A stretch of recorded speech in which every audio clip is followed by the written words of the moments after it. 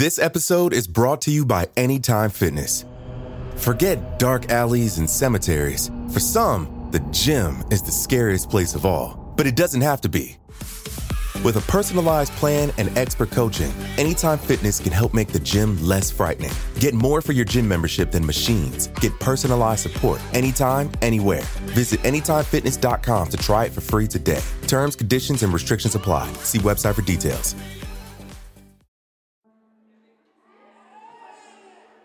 The tour presses shoulder to shoulder in the narrow corridor, uttering sighs of relief as they make their way back up toward the light. Mangana stays behind. He wants to know what the room feels like once it's empty. He whistles to himself as he walks up the stone slab that dominates the chamber. Prison doctors conducted countless autopsies on this table. Mangana hoists himself onto it.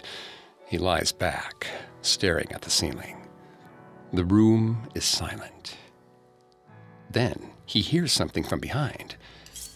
It sounds like a knife sliding out of its sheath. He tilts his head up. In an alcove just behind him, a tall figure stares him down. It is pale, bald, and with a dark coat covering its body from neck to knees. In its hand is a thin, wickedly sharp blade. The figure's mouth twists and contorts as if to form words. But Mangana hears nothing. It takes a step toward the stone table, raising the knife. A low whispering fills the room. The sound of a dozen curious doctors who have just found a new subject. Mangana rolls off the table and lands painfully on the stone floor.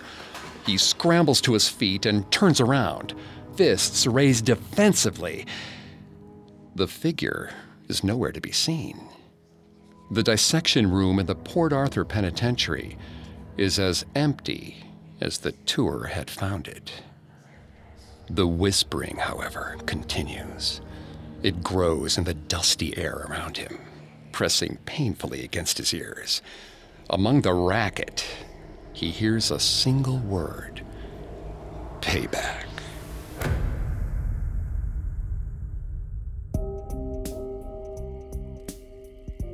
Welcome to Haunted Places, a Parcast original. I'm Greg Polson. Every Thursday, I take you to the scariest, eeriest, most haunted, real places on Earth. This week, join me on a supernatural journey to Australia's Port Arthur, a high-security penal colony turned tourist trap, and discover why, to this day, it's haunted. At Parcast, we're grateful for you, our listeners. You allow us to do what we love. Let us know how we're doing. Reach out on Facebook and Instagram at Parcast, and Twitter at Parcast Network. And if you enjoyed today's episode, the best way to help us is to leave a 5-star review wherever you're listening. It really does help. We also now have merchandise. Head to parcast.com/merch for more information. You can listen to more episodes of Haunted Places, as well as Parcast's other shows, on Spotify or wherever else you listen to podcasts.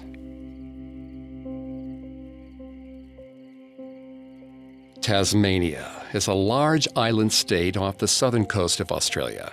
When it was settled by the English in 1803, they dubbed it Van Diemen's Land and used it primarily as a penal colony, built to house the many undesirables transported from the British Isles for criminal behavior.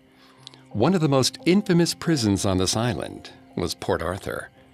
This facility was designed for the most hardened and difficult convicts, men which the other prisons in Van Diemen's Land had failed to rehabilitate. Settled on a peninsula, the prison at Port Arthur was claimed by many to be inescapable. In order to flee by foot, convicts would have to pass a heavily guarded and narrow isthmus called the Neck. This did not stop prisoners from trying to escape. In one instance, a man named Billy Hunt attempted to flee across the Neck dressed as a kangaroo. When hungry guards started to shoot at him, he realized his error and promptly surrendered. Most other escape attempts were less whimsical in nature. As they continually failed, prisoners began to realize that the only way to break free of this prison was to die.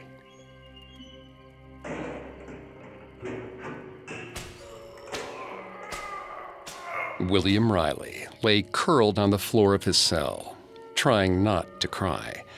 He had always thought of himself as a hard man. As a boy in England, he was tough, and as a man, he was even tougher. But now, he was lying on a cold stone floor, aching from head to toe. By William's count, it had to be early December. He was approaching his 3rd year in this vile place. He considered raising himself onto his cot, but it hurt too much to move a muscle. The floor was not comfortable, but he'd rather lay there still than budge an inch. He could hear a whip crack from down the hall. Some other prisoner had broken the rules and was being struck with the cat-o'-nine-tails. 50 lashes. He counted them, one by one. This made William feel better. He enjoyed listening to the pain of his fellow convicts. It distracted from his own misery to hear others suffering worse than he did. Night descended on the prison, reaching with its fingers and smothering the light in William Riley's cell. In the dark, it felt more like a tomb, one he would only leave for sparse meals and hard labor.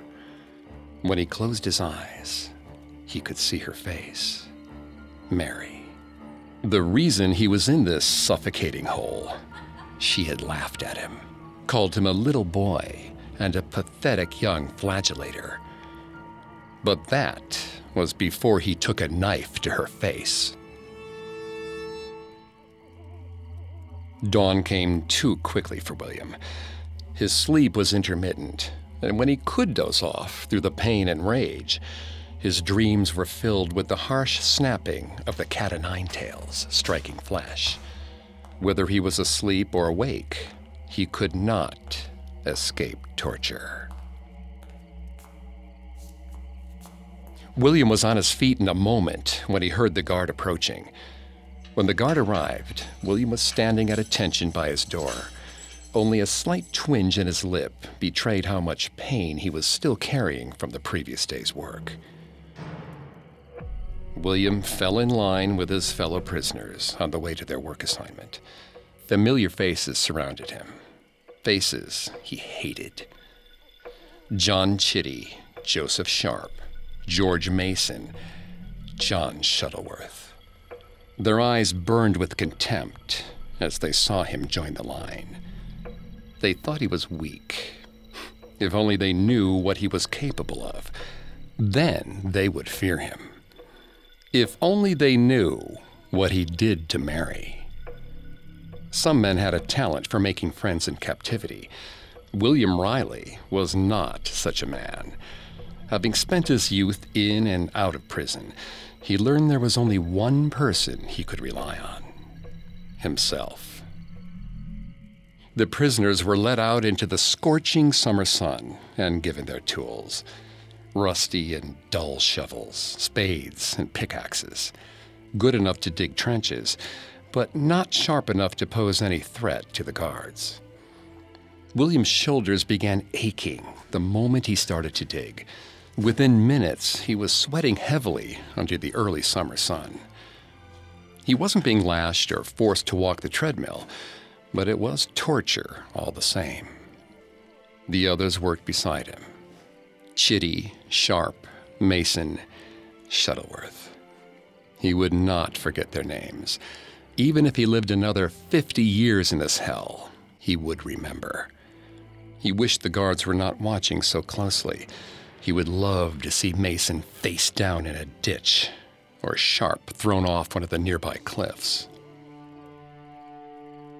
He wondered if any of them would even react to such humiliation. They were so broken. He doubted they would even raise a finger to stop him. Pathetic.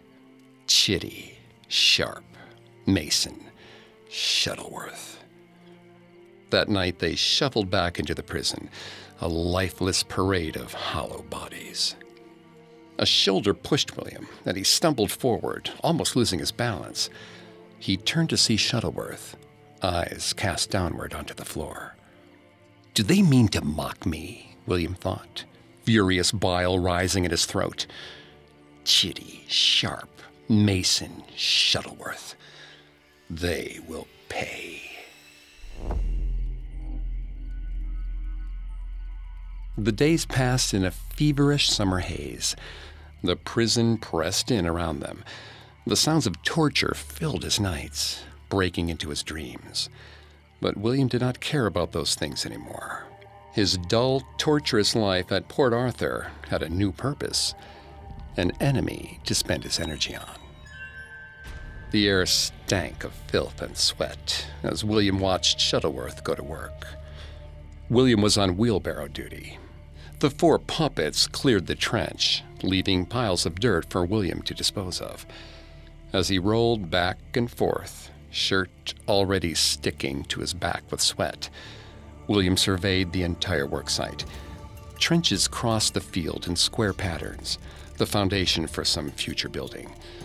Around the miserable convicts, guards patrolled with mundane efficiency.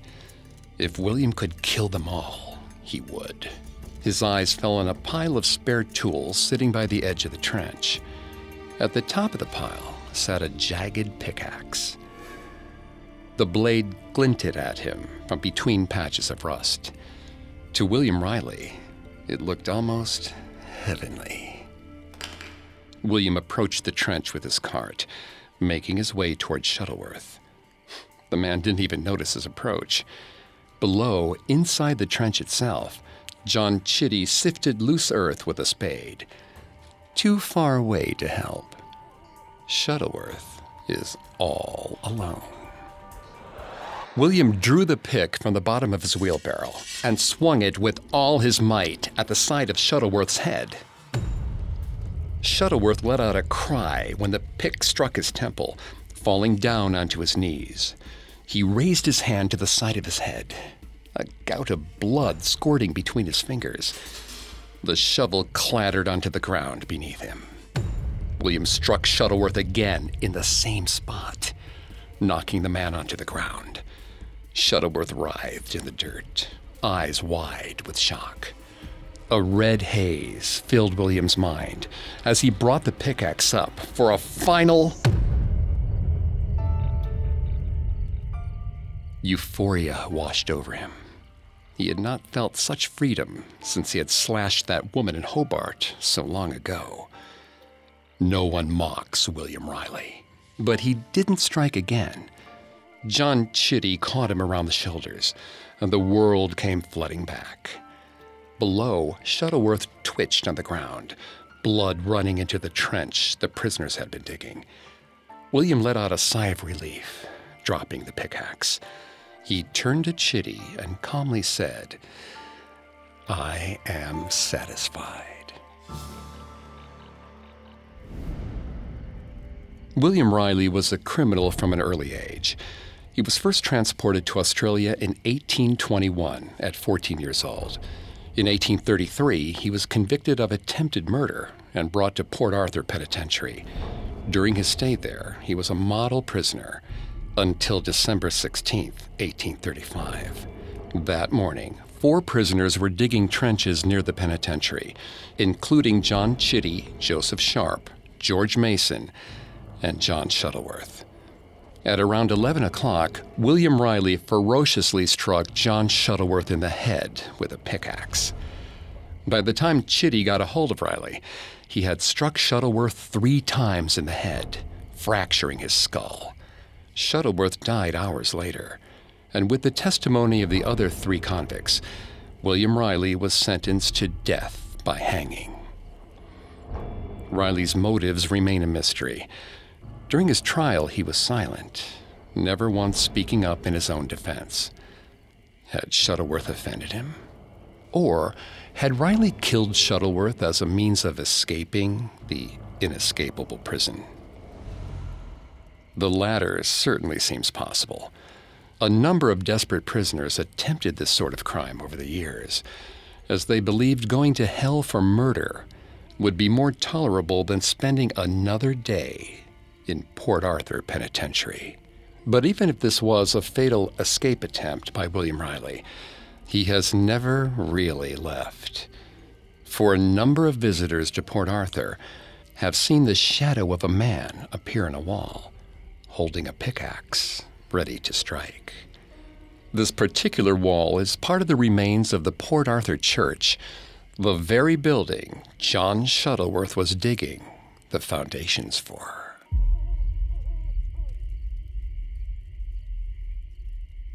When we return, we'll hear another story from Port Arthur's demonic history. This episode is brought to you by Anytime Fitness. Forget dark alleys and cemeteries. For some, the gym is the scariest place of all, but it doesn't have to be. With a personalized plan and expert coaching, Anytime Fitness can help make the gym less frightening. Get more for your gym membership than machines. Get personalized support anytime, anywhere. Visit AnytimeFitness.com to try it for free today. Terms, conditions, and restrictions apply. See website for details. Now, back to the story. Punishment in Port Arthur was legendarily cruel to any inmates who stepped out of line. But in 1853, a new building was constructed for an entirely new form of inmate rehabilitation. It was called the separate prison, or the model prison, where men were deliberately isolated from human contact to ruminate on their sins. For 23 hours a day, prisoners were isolated in their cells and forbidden to make a sound. This silence system was seen as a humane treatment for prisoners. The belief was that a man who didn't interact with other men would be closer to God. In reality, this system had a far worse effect on prisoners than the most violent torture. Some were given special assignments to keep them from causing trouble. The nature of these assignments was often of a macabre nature. Big Mark Jeffrey had not forgotten the taste of freedom. But as he arrived at the Island of the Dead, it had never felt more distant. The guard checked to make sure his manacles were fastened tightly and promptly rode away, leaving Big Mark all alone. No, not quite alone. There were scores of men on the island with him, only they were all beneath the ground. This small island was in his care now. He was now the gravedigger, a punishment for fighting and attempting to kill the prison doctor. Due to an injured leg, the prison staff treated him like an invalid, but his temper made him too dangerous to keep in model prison. If he listened carefully, he could still hear the horrible screams from the lunatic asylum they built next to model prison. Model prison, as always, was silent. And that somehow made it even more dreadful than the asylum. He would often reminisce about the exercise they received at model prison, walking up and down the narrow corridor, rows of men with sacks over their heads, forced into silence. During his time there, Big Mark felt like he was walking in some grim procession to hell. Or perhaps they had already arrived in hell and would be walking 1 hour a day for eternity. These thoughts rarely left his mind, even as he tended the gravesite. Every few days, new bodies were brought to his little island. Sometimes guards or sailors, but most often more nameless prisoners. They were all unfamiliar to him, corpses starved and wasted until they were barely distinguishable from skeletons. How many of them had he walked beside in that awful corridor? He tried not to think of this as he shoveled dirt over their withered faces. At night, he would sleep in a small shack on the island. Mark sank onto his cot to go to sleep. It was no feather bed, but compared to the hammock he slept in model prison, it was heaven.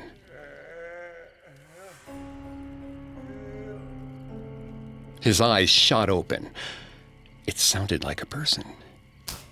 Mark struck a match and lit a nearby lantern. The room was empty. He limped to the doorway and opened it, gazing out onto the featureless scenery around him. The Isle of the Dead was as empty as usual. He knew that voice. It sounded like his younger brother Luke, who he had not seen since they were in Millbank prison together. A dark figure passed in between the trees, just out of reach of the lantern. Its feet made no sound, but it was unmistakably a man. Mark attempted to call out to the shadow, but his voice, worn from disuse, caught in his throat with a dull croak. If he couldn't speak to the shadow, he had no intention of letting it speak to him. He slammed the door behind himself and propped his shovel underneath the handle. Unlike the doors of the prison, it had no lock. The island was his cell now. Though he had relative freedom on this island, time itself seemed to stand still. The mornings were exhausting, and the nights were interminable. Everything had lost all meaning, including his own name. Perhaps he had died that night he attacked the doctor, and now he was in hell, only accompanied by shadows and spirits who left their graves at night. Mark Jeffrey shut the door behind him after a long day of burials. He would pass up his customary meal of stale bread and cheese. Sleep would be his sustenance tonight. Mark stopped when he heard the cackling. The shadow had come back. It had never been this close before. He took his shovel in both hands, ready for any kind of attack. His eyes fell on the doorknob. The shadow slithered from between the cracks in the wood and wrapped itself around the doorknob like a vine.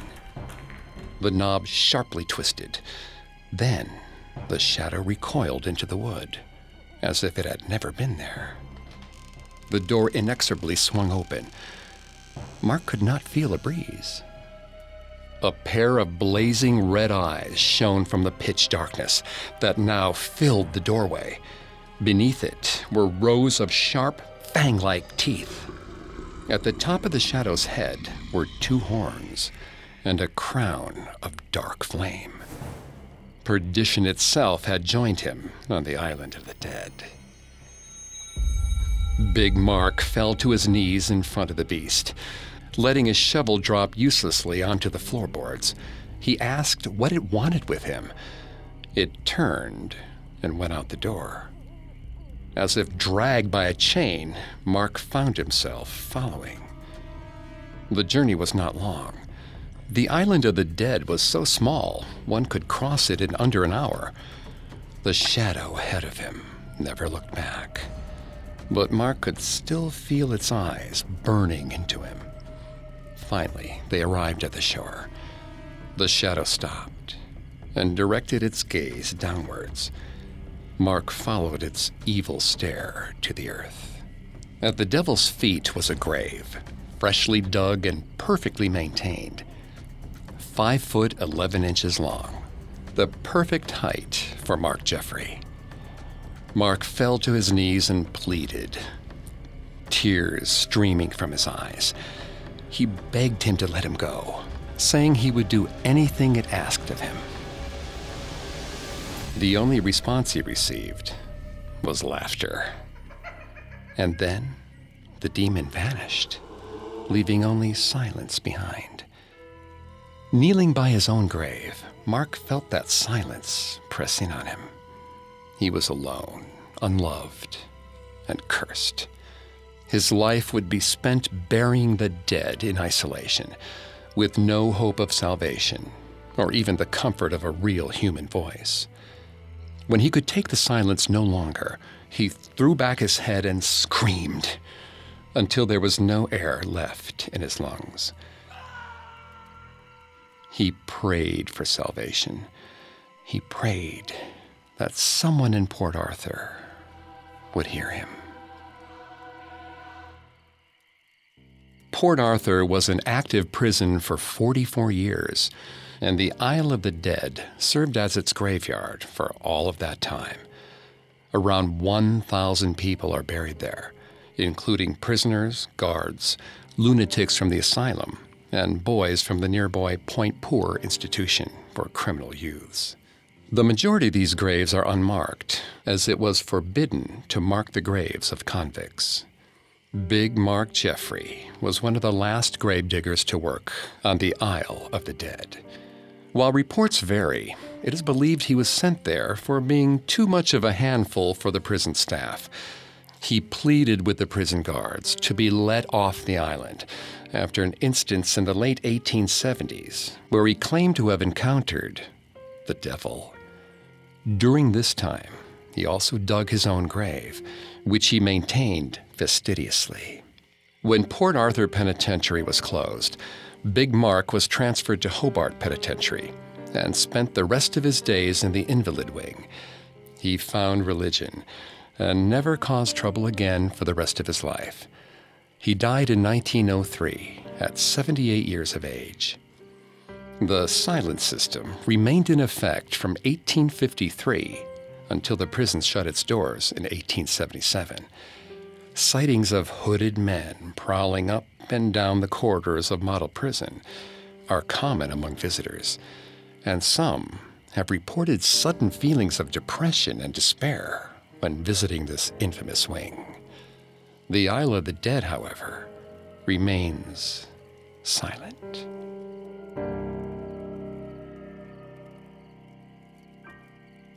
When we return, we'll explore how the dark history of Port Arthur affects it to this very day. Now, back to the story. Even though it has been abandoned for 132 years, Port Arthur Penitentiary still holds a host of inhabitants, many of whom stick to their own particular places. Cell 14 belonged to William Carter, a man who suffered from severe depression and dissociation common to convicts under the silent system. Rather than go to the asylum, he hanged himself in his cell, where his powerful emotions are still felt, reducing some visitors to tears or paralysis when they pass its door. But convicts are not the only ghosts seen walking the prison grounds. On more than one occasion, guests have encountered a soldier standing stock still among the ruins, asking them what they're doing with a confused look on his face. This unnamed guard may be the only spirit in the entire town of Port Arthur who can see you as clearly as you can see him. But the most haunted building on the grounds is called the Parsonage, the home provided for Port Arthur's resident clergymen. Over the prison's active years, the parsonage housed priests, accountants, and even the families of those innocents who worked in the prison. February 1996. Port Arthur had never been busier, Lacey observed. Many people came to this landmark at the very tail end of summer, while the help desk woman had assured Lacey that the site was this busy all year. Lacey suspected that this was the busiest day Port Arthur would experience in quite some time. It was far from ideal. Lacey Cross was a self-styled historical photographer. His bread and butter was taking photographs of historic landmarks. He had been to Port Arthur as a child, but this was his first time revisiting it as an adult with a purpose. The sun was dipping low on the horizon, perfect for scenic photography, but he had maybe an hour before his shots would be unusable. Lacey made his way toward the nearest building, a modest orange house across the road from the church, the parsonage. He had no tour guide. He didn't need one. Lacey passed a small group of bright-faced teens on their way out of the parsonage, following a tour guide. He briefly met the tour guide's eyes and thought he saw something in them. Was it concern? Alarm? He could not tell. Lacey walked through the house, taking pictures as he went. It was not a terribly remarkable building, he thought, but the orange light from the sunset gave it a nice quality. He photographed the main entrance hallway and the staircase leading up to the second floor. Then, the door behind Lacey slammed shut. Lacey jumped at the sudden noise. He was not an easily startled man, but the rapidly dwindling light was leaving him on edge. He shook himself and went back to his original objective.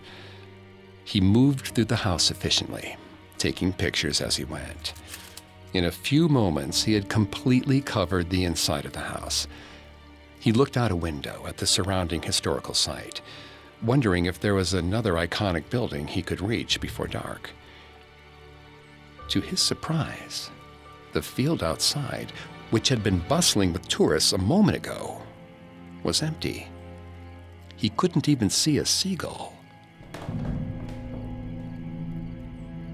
Someone else was in the room with Lacey, approaching from behind.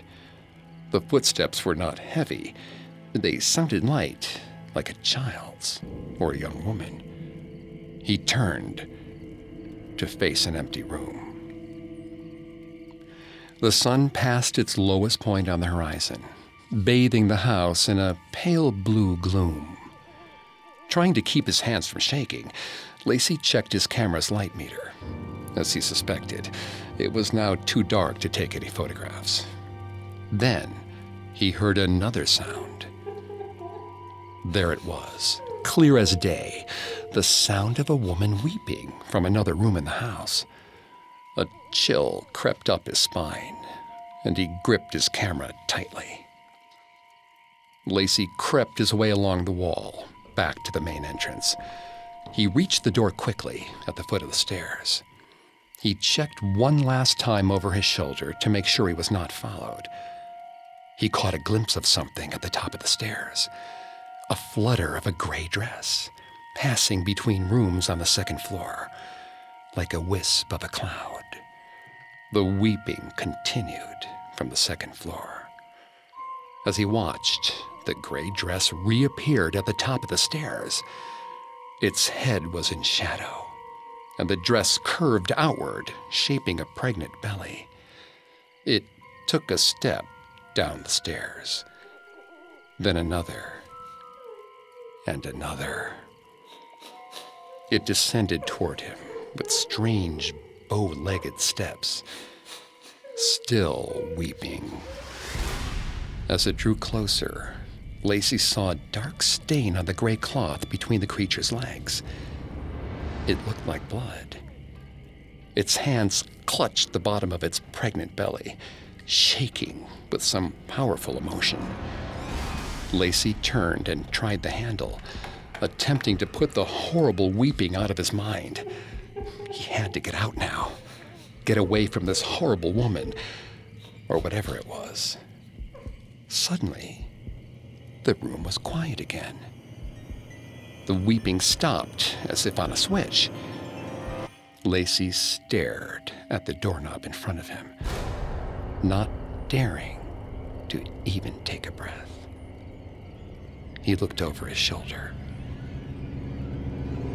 The ghostly woman's face was inches away from his own. Up close, he could see every horrific detail. Its skin was a pale blue. Tears streaked down its face in black rivers. Its eyes were milky white, and its mouth was open in a silent wail. Lacey screamed and threw his whole weight into the door.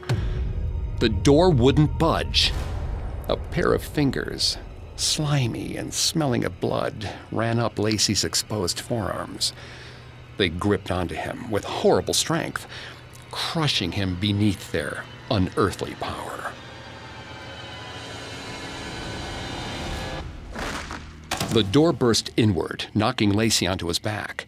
He scrambled out the door on hands and knees, not bothering to look dignified, as he tumbled out of the dark house into the meager light of dusk.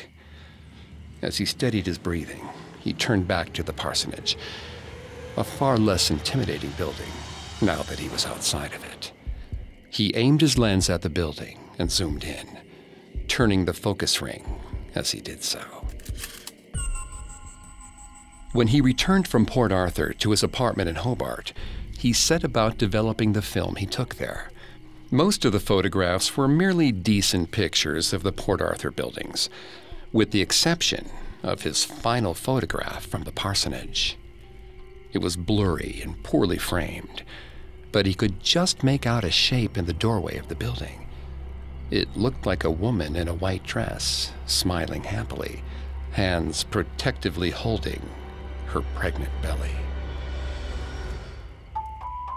The parsonage is home to a number of spirits, many of whom appear fairly benign. But one recurring phantasm, spotted most frequently by children and spirit photographers, is called the Lady Blue. Believed to be the wife of an accountant who lived in the parsonage, the Lady Blue weeps for her children. She died in childbirth, and her baby could not follow her to the afterlife. Some say she seeks to comfort children, or maybe find a replacement child for herself. Though the ghosts of Port Arthur are from its time as a prison, that does not mean its dark past ended in 1877. On the 28th of April, 1996, a disturbed 29-year-old man drove to the small town of Port Arthur with a duffel bag full of firearms. When he arrived, he opened fire on every person he encountered, starting with a bed and breakfast near the historical site. His rampage continued throughout the town of Port Arthur until police captured him on the morning of April 29th. During this incident, 35 people were killed and 23 were injured. The man was sentenced to 35 consecutive life sentences without the possibility of parole. He has never revealed the motivation for this horrific act of violence. And while none of his victims have been spotted among the ghosts of Port Arthur, it was another horrific and horrid contribution to the evil history of Port Arthur. Port Arthur, a town of less than 300 living people, but countless ghosts. While it was only an active prison for 44 years, the cruelty inflicted within its walls left a scar on Tasmania that may never heal. From the inhumane torture of the 1800s to the horrific murder spree of 1996, Port Arthur will always be a place of death. So if you ever find yourself in the southern end of Tasmania, visit Port Arthur. Walk through the halls of the church, the foundation of which William Riley baptized in blood. Visit the cell where William Carter ended his life, or visit the parsonage where the Lady Blue cries for the children she'll never see. No matter what spirits you see, you will no doubt find it a captivating experience.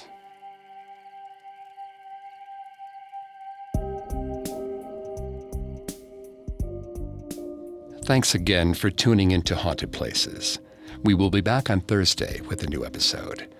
You can find more episodes of Haunted Places, as well as all of Parcast's other shows on Spotify or wherever else you listen to podcasts. Several of you have asked how to help us. If you enjoy this show, the best way to help is to leave a 5-star review. And don't forget to follow us on Facebook and Instagram at Parcast and Twitter at Parcast Network. I'll see you next week. Haunted Places was created by Max Cutler, is a production of Cutler Media, and is part of the Parcast Network. It is produced by Max and Ron Cutler, with sound design by Kenny Hobbs. Production assistance by Ron Shapiro and Paul Mahler. Additional production assistance by Maggie Admire and Freddie Beckley. This episode of Haunted Places was written by Robert Teamstra. I'm Greg Polson.